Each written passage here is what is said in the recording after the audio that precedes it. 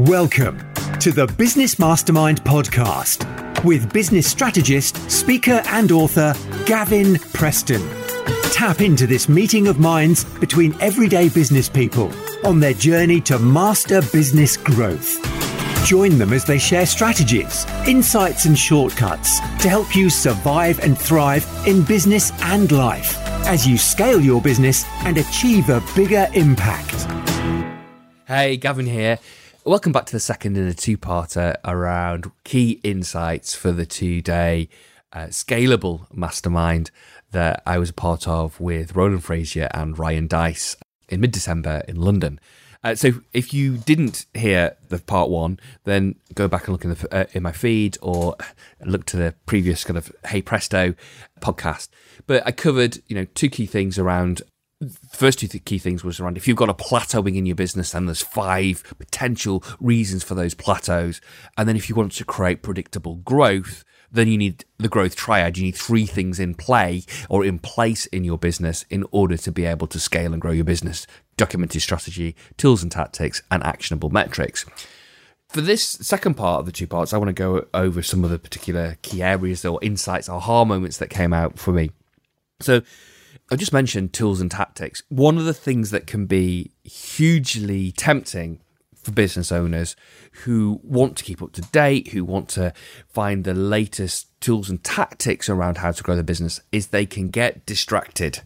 It's like, SOS, shiny object system, shiny object syndrome.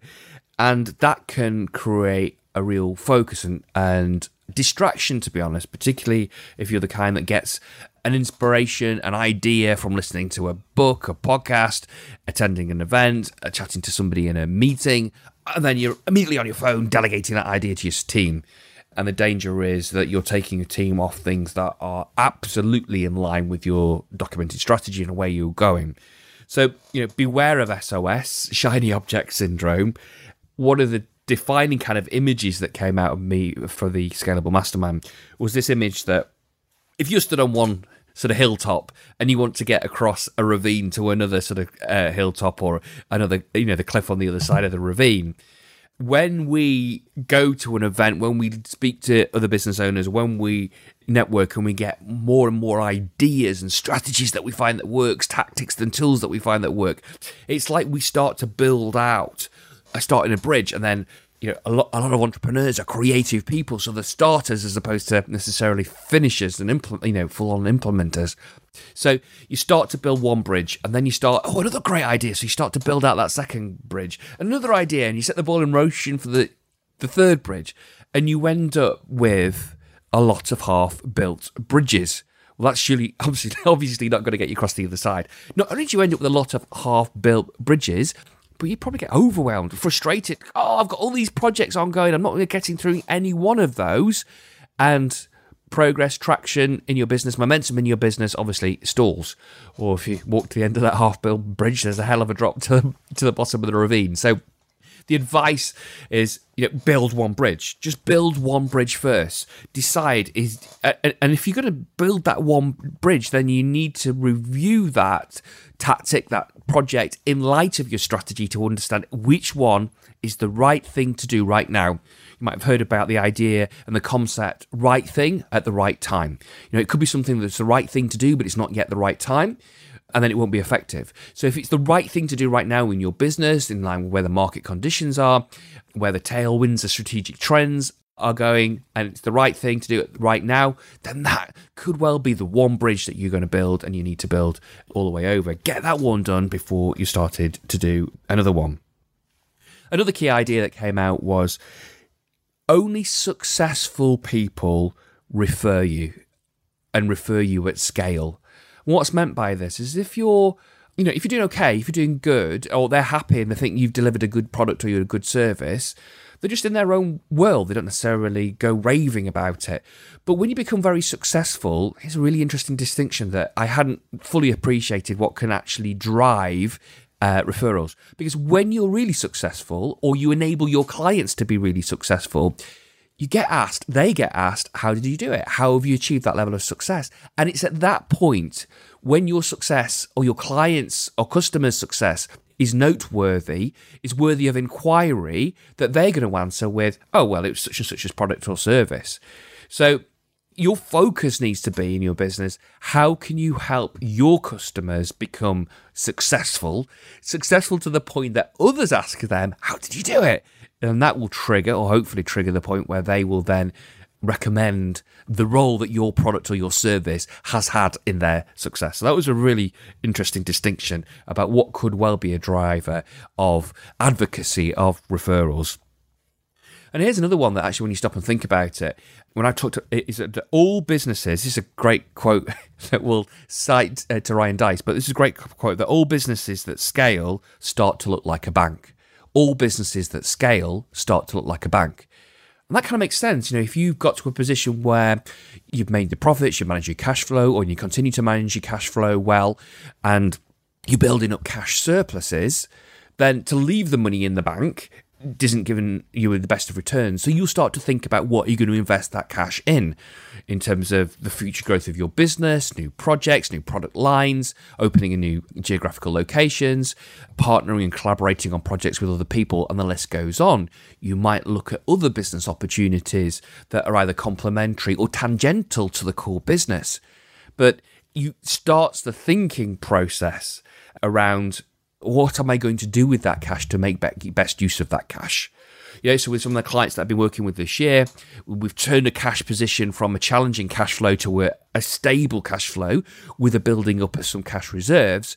The conversation I'm driving now is one of, what are we reinvesting that in next year that's going to drive future growth in the business?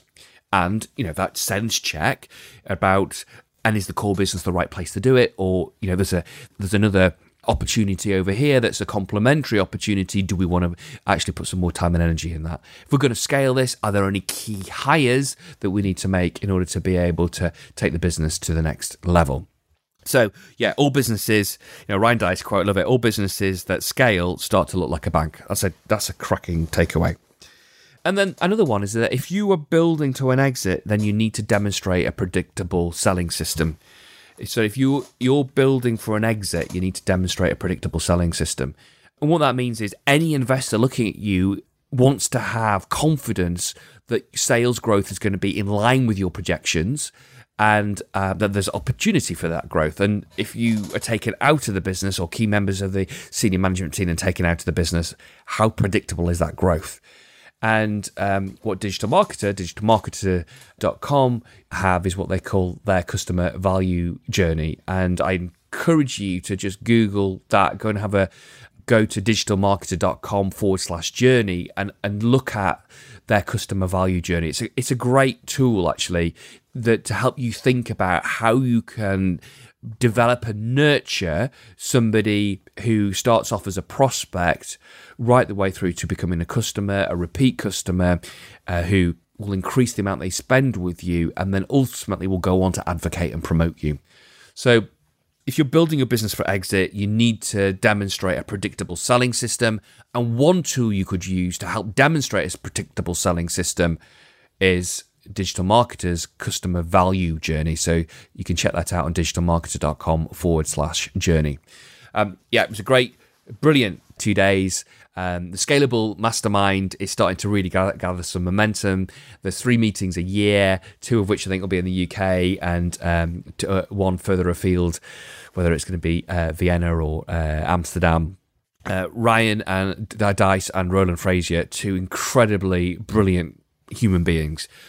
Great. I've had the privilege of spending some time with them, hanging out with them, having dinner with them. 2 amazingly giving, warm, genuine human beings. And boy, are they experienced, sharp, switched on about what's working right now, not only in marketing and digital marketing, but what's working right now in order to be able to help and scale.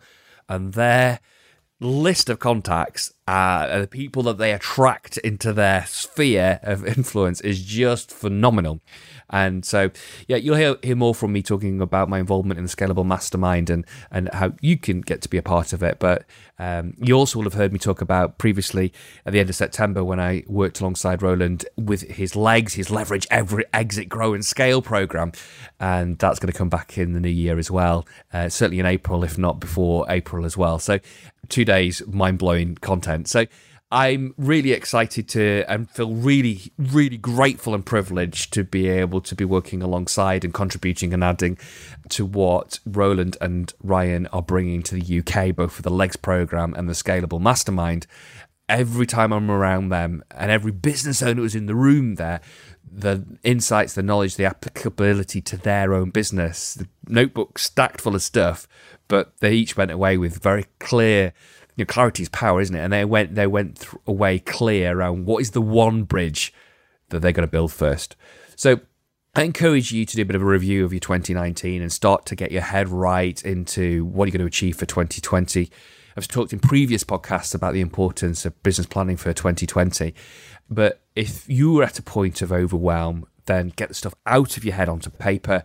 Post-it notes are a great tool. If you put one project or one objective on each Post-it note, and then you put them on a whiteboard or on a wall, and sort them out, stand back from that, the stuff out of your head, sort it out on the wall, and then start to think about what's the one thing, back to that Gary Keller book about the one thing, what's the one thing, the one bridge you're going to build, what's the one thing that I'm going to do per quarter, if it's a big enough project, that will really move the dial and the growth of my business.